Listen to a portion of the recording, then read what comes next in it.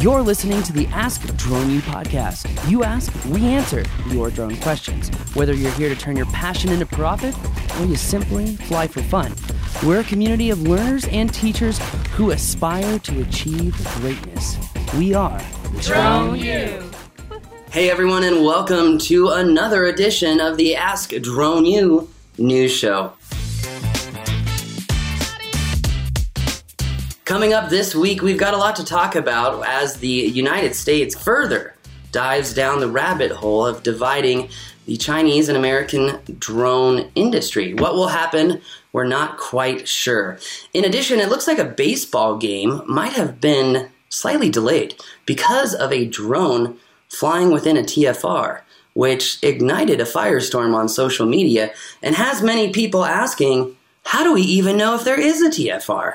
So we're going to get into all of this. In addition, we're going to deep dive into some security concerns that just came up, and we're going to talk about how drone pilots are being hired at an even more accelerating rate as businesses are learning to work in remote environments. All of that and more today. Joining me, as always, is the Flying Dutchman. Hiya. How are you, buddy? Hey, good morning, Paul. How's it going? Doing great. Life is good. I'm going to go hit a drone job right after this, and that has me really excited. Awesome. So let's get into this first piece of news, talking about drone jobs, Haya. As you know, for me and for many people dealing with COVID, it's a great escape to get away from the house, get outside, and take flight. And actually, we have seen an astronomical uptick in the Drone U members being hired, and even our own flight crew as well, as businesses realize the powerful effects of drone modeling. And while drone modeling is one of the more complex deliverables from drone mapping or photogrammetry, it offers a suite of deliverables that can help businesses navigate remote spaces, help set design in film and production. In addition, it helps construction teams sequentially send out one team after the other while they can remotely visualize the workplace, the environment, take measurements, add annotations, and leave messages for other workers, all in a 3D digital environment. Hiya, this is really exciting because from baseball stadiums to construction, film and production, to transportation, and even historical preservation, all the way from resorts to wedding and event centers. The uptick is so big, it's really worth noting. Which also, shameless plug, Drone U has revamped and restarted our virtual classes. And if you want to learn how to produce and edit point clouds to create these 3D models that are lifelike and allow teams to work in remote areas, well then, don't miss our drone mapping bootcamp. It is actually tagged in this particular article at the bottom of the page, so make sure to say that. Now, Haya, in our next piece of news, really fast, we want to make sure, as so many employers are reaching out to us to hire these drone pilots, that we're providing a way to vet drone pilots. And now, if someone is a Drone U member, we have a super vetting essential formula that we use to better understand what type of projects these drone pilots are very proficient at, whether it's creative, technical, or specific vertical within a technical framework. We can know what drone pilots, can solve what problems in what environments very well. But this doesn't help employers who are looking to dip their toes into the drone industry. And one question we get all the time is, how do I know if I'm actually hiring a knowledgeable drone pilot? How do I know if they're going to be safe, if they're going to limit liability for my company and not be a threat to the success of my business? Well, we launched a new article kind of explaining what to look for, but also included a quiz that, employers can use to vet drone pilots. And Haya, I have to say, there's one particular question here. How can a drone pilot ensure truly safe flight? And surprisingly, only 26% of respondents knew how to ensure a truly safe flight. And Haya, I have to say, that is truly shocking. Yeah, I would agree with you, Paul. Wow. Well, thank you for that succinct response. And getting into your first piece of news, it looks like, Haya, that there might be some confusion on who is allowed to fly where because of the coronavirus and kind of a, how should we say, interruption in traditional FAA workflow. Haya, what do you have? Yeah, there are two stories, Paul, here going on. Both of them have to do with stadiums, and we'll start with the first one that's about disinfecting stadiums. So we're talking about stadiums for sporting events, but also for concerts, like large public spaces, basically. We've seen a number of companies, one in Chicago, one upstate New York, one in Florida, and now here is another one called Arvika Aerial Tech. They're based out of Texas, and they are ready to use a agricultural drone, one of those big ones with nozzles and spray systems, to be able to spray and disinfect the Cotton Bowl Stadium in Fair Park in Dallas, Texas. And we already know that spraying with a drone, you can clean and cover much larger areas than you can do manually with a spray tank on your back and a handheld nozzle. The thing is that for these companies to be allowed to operate this way and to spray stadiums, they need approval from the FAA, and apparently that's still 90 days out. So even though all these companies are showcasing their technology and how they're able to use these drones to disinfect stadiums, so far they've been using water in these demonstrations, whereas to actually do the cleaning and the disinfecting, and this company wants to use our water, which is some kind of disinfectant. But they're waiting for approval in order to go ahead and clean stadiums this way. We've seen multiple companies kind of pivot and change during this coronavirus pandemic. This is one way. I mean, these drones are meant to spray agricultural areas rather than stadiums, but if you convert them, they can be used, of course, in this way as well. So we're not quite sure when this is going to take off for real. I think it's a smart step to be able to clean larger areas with drones this way, so that at least people at some point hopefully can go back to concerts and also see sporting events. So again, this one is Cotton Bowl Stadium in Dallas, Texas. Now, talking about stadiums, there is quite a bit more going on. This has nothing to do with disinfecting drones, but a more ordinary DJI Mavic Pro that was recently seen flying over a Major League Baseball game between the Twins and the Pirates in Minneapolis. And this drone in the news was reported as a illegal drone flight. Well, as you already mentioned earlier, there was a massive discussion online about whether this drone flight in fact was illegal. Now, of course, some of the basic rules apply. I mean, the drone must have been flown within line of sight, must have been below 400 feet and not flying over people, just to name a few, in order for this flight to be legal. However, there's also a rule that prohibits any drone flights an hour from the start of a sporting event until an hour after the sporting event in I think it's a 3-mile radius around the stadium. And typically the FAA would issue a TFR to notify people or pilots and drone operators as well of such restrictions being in place. Now, the question here is whether that actually was in place. However, what we found and what we've learned is that no matter if a TFR officially was in place, the FAA still has the last say in this. And I would imagine that they probably would stick to their guns and hold on to their rules, saying that you can't fly a drone legally over a sporting event.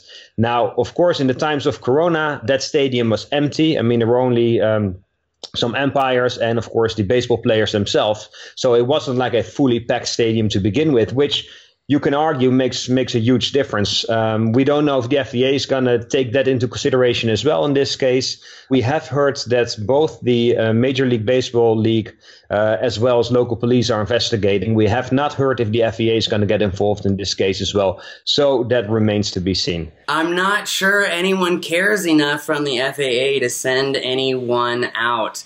And there was a large social discussion online. Arguments ranging from, well, TFRs say that they're automatically populated an hour before a game and an hour after any baseball game, right? But a 30,000 seat capacity does innately suggest that the seats are available.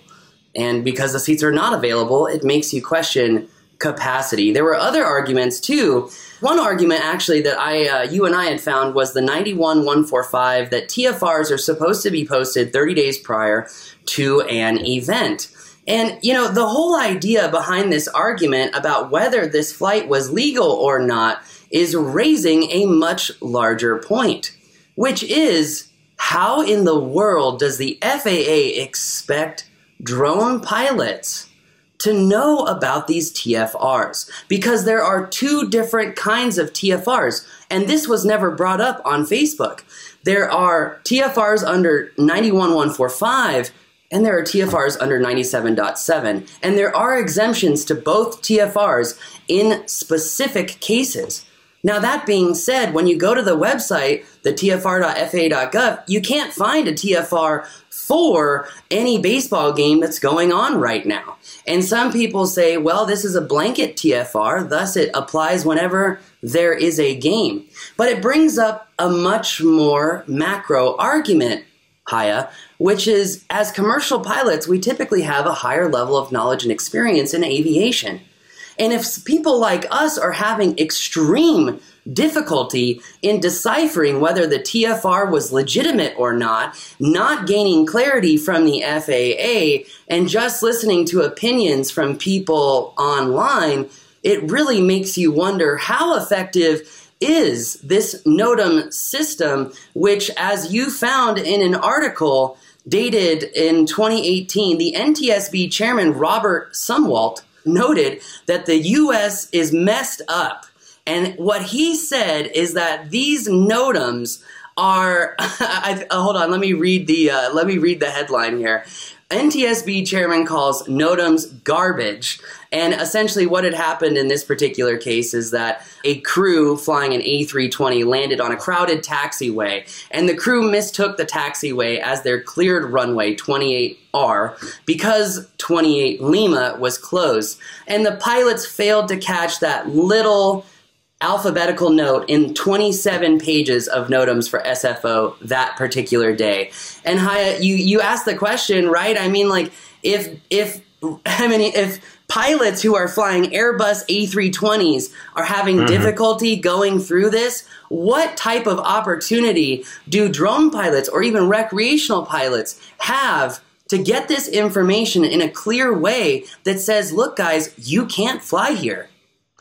Totally agree. I mean, I think the fact that we had such a lively discussion on Facebook yesterday kind of indicates and really proves already how hard it is even for educated and experienced drone operators to understand these rules, to know where to find the rules, to know which TFRs are in place, which ones apply. Yeah, the fact that such a large discussion takes place with so many people participating, I think is already evidence that it's too complicated and it's too hard to find out. I mean, if the rules were crystal clear and easy and straightforward, you wouldn't have these kinds of discussions, and it would be much easier for even you and me to find out what the real rules are and what was in place at that point in time.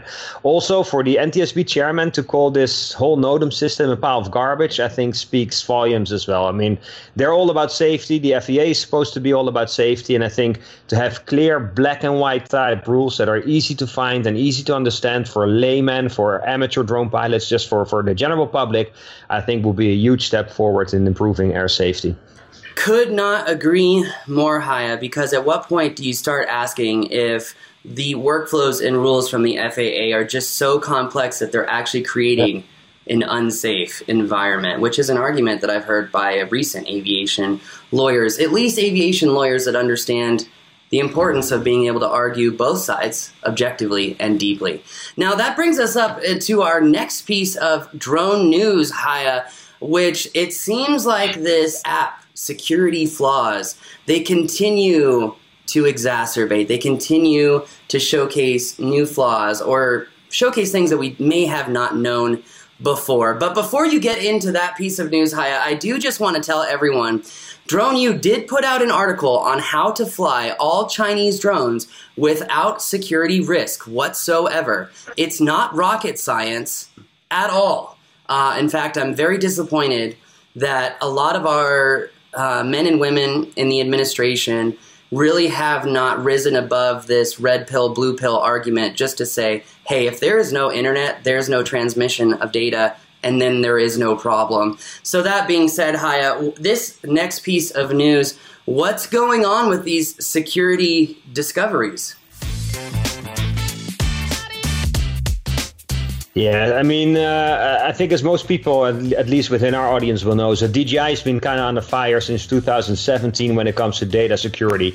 Now, earlier this year, when Parrot launched their new Anafi USA drone, Parrot made it a integral part of their marketing campaign to question and to wonder and say, hey, people, do you trust Chinese-made drones? Do you even trust DJI drones? So Parrot has been really focused on this. And what happened late last month on July 23rd, there was an article in the New York Times where they referenced security researchers, French companies that have worked with DJI competitors who basically took apart the DJI Go 4 app and said, hey, there's all these flaws, there's all these ways you can abuse this app system and get sensitive data from drone pilots. And what happened is that about a week later, another report from Synactive, which is a French security research firm that we feel most likely has worked with Parrot. I've asked them and I've asked Parrot. They haven't confirmed or denied anything, and I think their silence pretty much says enough. But Synactive came out with a second report, and now they investigated the DJI Pilot app. And without going into all these the specifications or the particulars of the flaws that they found, they basically found the same issues as they say are in place with the DJI Go 4 app. And it's important because the DJI Pilot app is for enterprise and commercial users. So it's we're talking about the DJI Matrice, the Phantom 4, Mavic Pro, and the Mavic 2 enterprise drones that you can control with this app. Now, the funny thing is that this second report that came out, I mean, Synactive is a smaller French research firm. They just had a post on their blog, which I doubt anybody would have noticed. But the funny thing is that Parrot's PR company in the US forwarded this information to news outlets like DroneXL.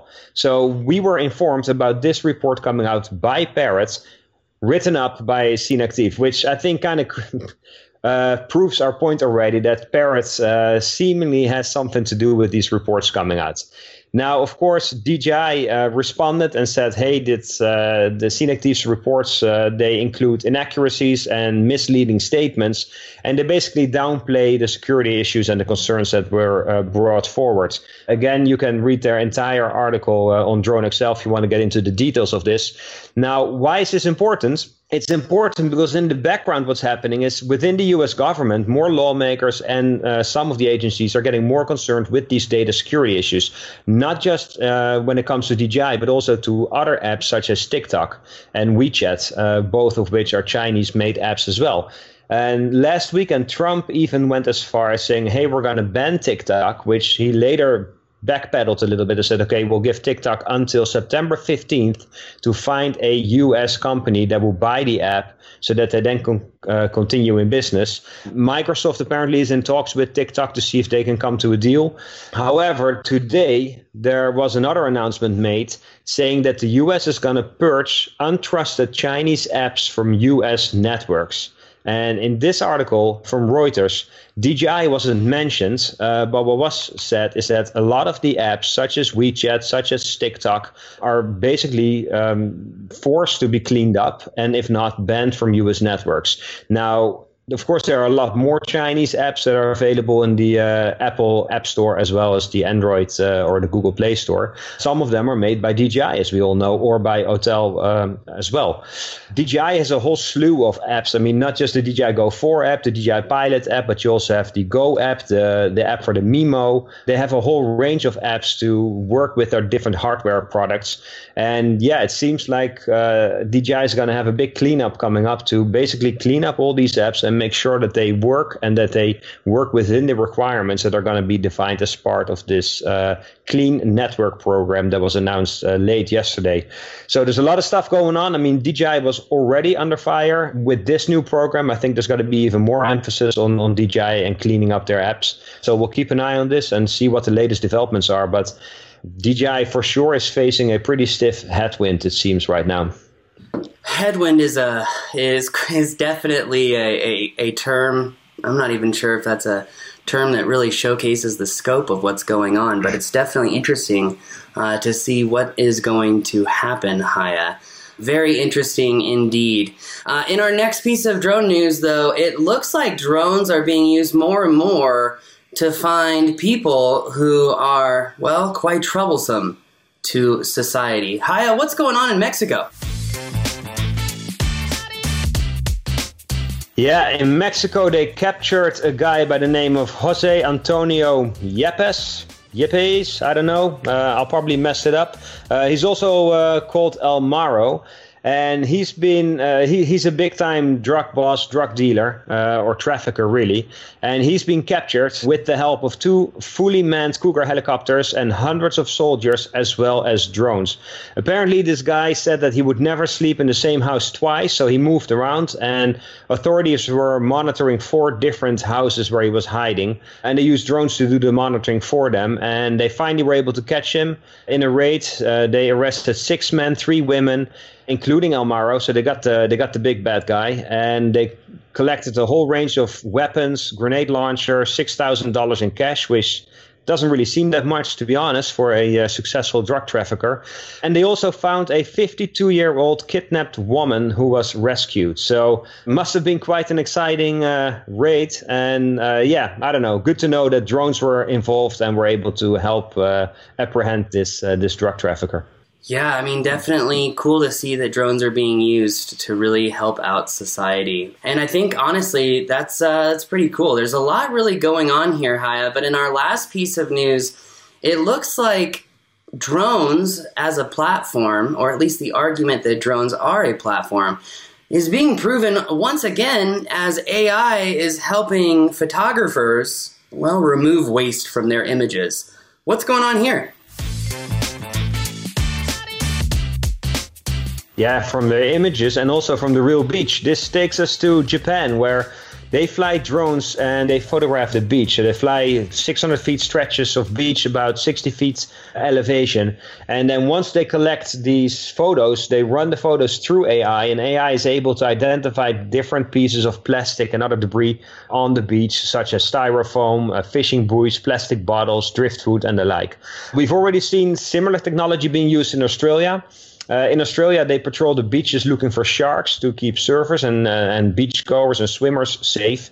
And we know that over there, they're able to distinguish between dolphins, different types of sharks, rays, swimmers, surfers, bodyboarders. So AI is already able to make those kind of distinctions. That was in Australia. This takes us to Japan, where they're using similar technology in combination with drones to identify garbage and plastic waste on the beaches. Of course, once you know where the garbage is and what kind of garbage we're dealing with, we can figure out what the best ways to clean it up, whether some of this garbage might be recyclable or whatnot.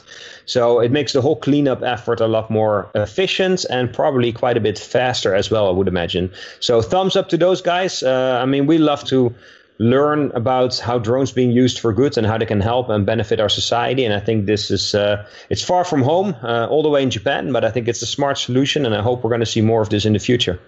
I hope so too, Haya. Well, thank you again for joining me on another edition of the Ask Drone You news show. You do such a good job at really, bringing depth and bringing a lot to the table. And Haya, I know a lot of people appreciate it, as do I, and I have a lot of fun with you. So thank you. Awesome, man. Appreciate it. Same here. Awesome. Well, that's going to do it for us today, everyone. If you do enjoy these shows, if you find them useful, entertaining, or informative, please don't be afraid to share the show. Smash that subscribe button, or just post a link to the show randomly on the internet. That's going to do it for us today. My name is Paul. His name is the Flying Dutchman, and this is the news show. We believe that videos, images, words, and sounds have the absolute power to inform, inspire, and entertain. We reject indecision, confusion, and vanity, for they work against the community. We are united under the virtues of safety and knowledge. We are a training community of learners and teachers who encourage and energize each other to achieve greatness. We are pilots, videographers, photographers, freelancers, business owners, enthusiasts, experts, and apprentices. We are creators. We are the Drone You.